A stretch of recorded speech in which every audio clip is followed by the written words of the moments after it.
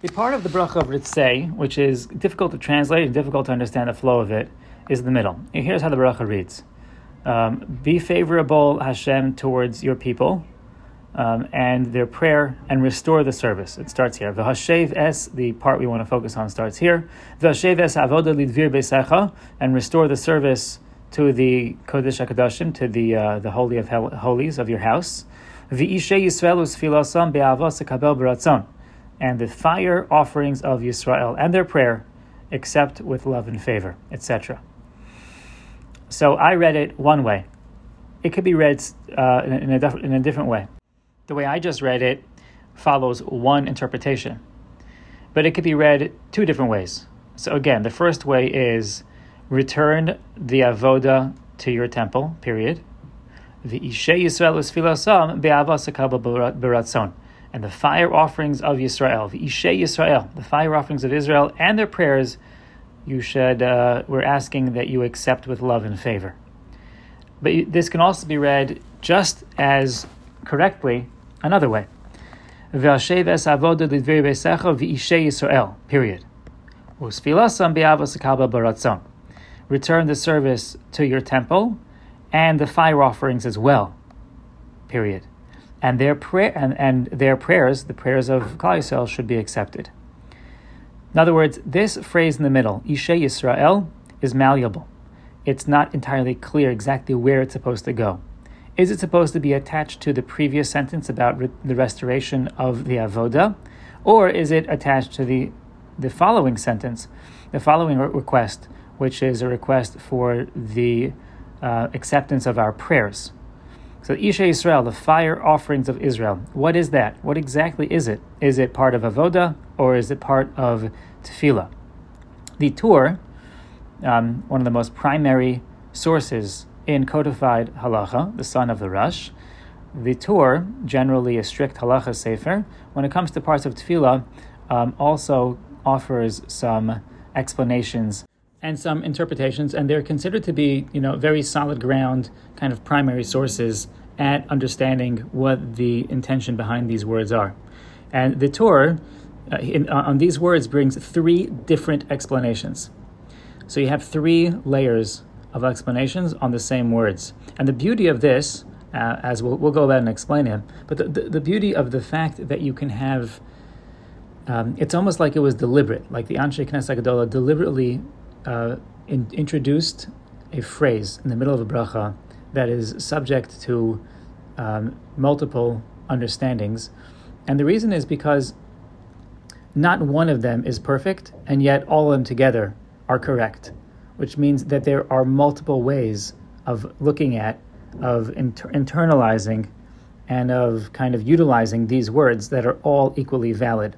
And perhaps they're all correct, and they just depend on where we are and what we want to focus on, which leads to the understanding that there's a lot of almost personal, choose your own adventure, personal choice within davening, even though we have set words, and it's been asked for millennia already as to how one can have personal expression within a set formula.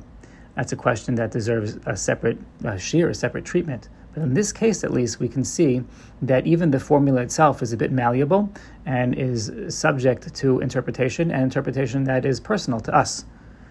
So with that, let's go to the Torah's three ways of reading and explaining this. We already basically hinted at and covered two of them. The first one is to say that Ishe Yisrael is connected back on the avoda, so it's referring to the fact that we were requesting the restoration of the avoda and Ishe Yisrael.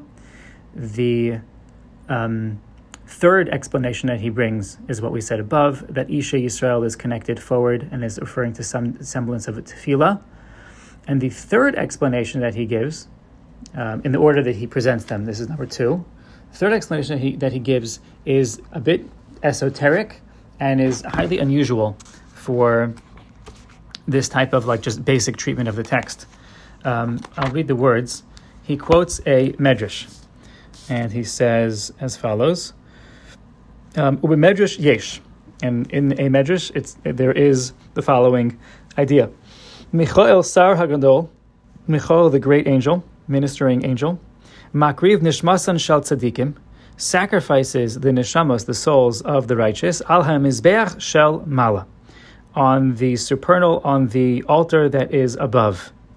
Ve'al zeh tiknu v'ishe Yisrael.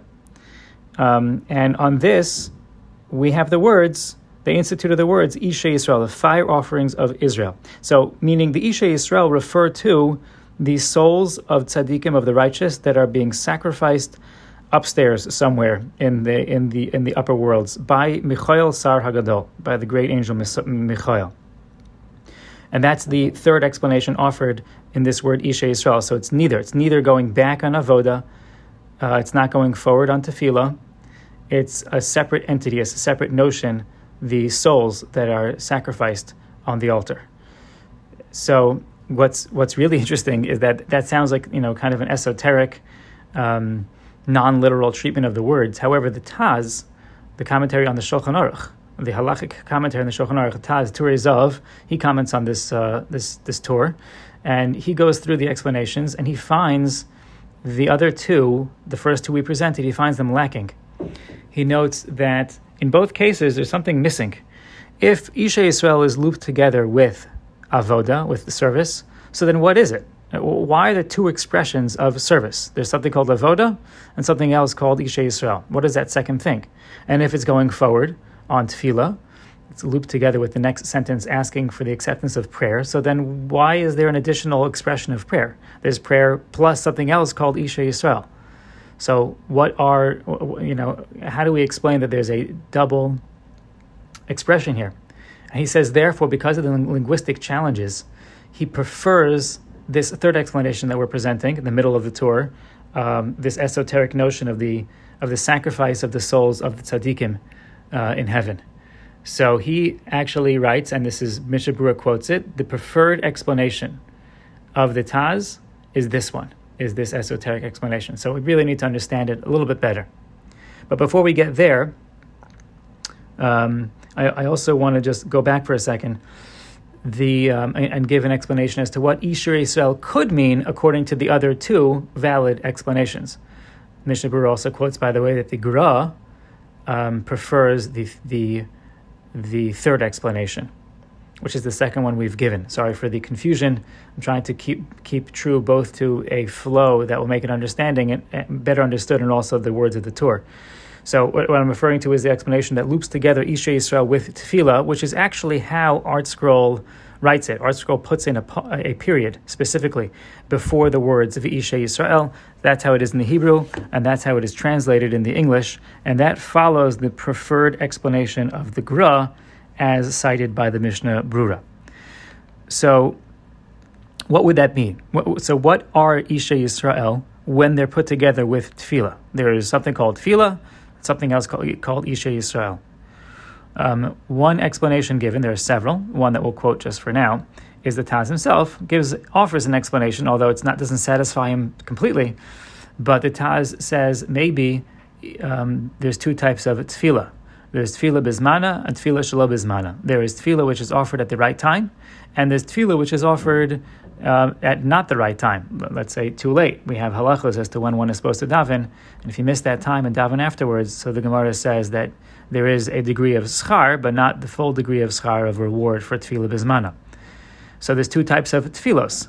I would say there's the ideal tefillah at the ideal time, and then there's a less than ideal tefillah, or at least the time of the tefillah is less than ideal.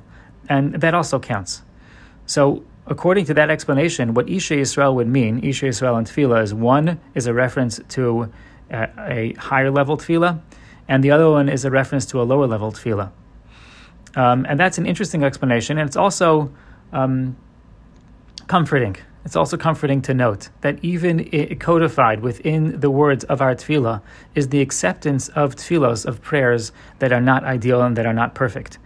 I know for myself, and I'm sure many people often feel that your tefillos are somewhat lacking, either in the time in which they're being offered, the place, or maybe the degree of kavanah, of intent, of focus, of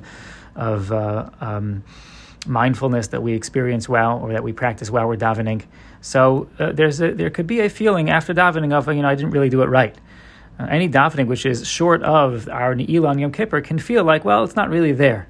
And it's a beautiful thing to consider that codified within the bracha that is asking Hashem to accept our tefillos on the level of accepting our karbanos, then we include tefillos that are not ideal. And that's understood. The human aspect, the human experience, the frail human experience that is not always perfect is already programmed into davening, and it's okay. And to recognize that Hashem accepts those tefillos also can be incredibly encouraging. So in the next session, we will talk about that esoteric explanation and give some meaning there.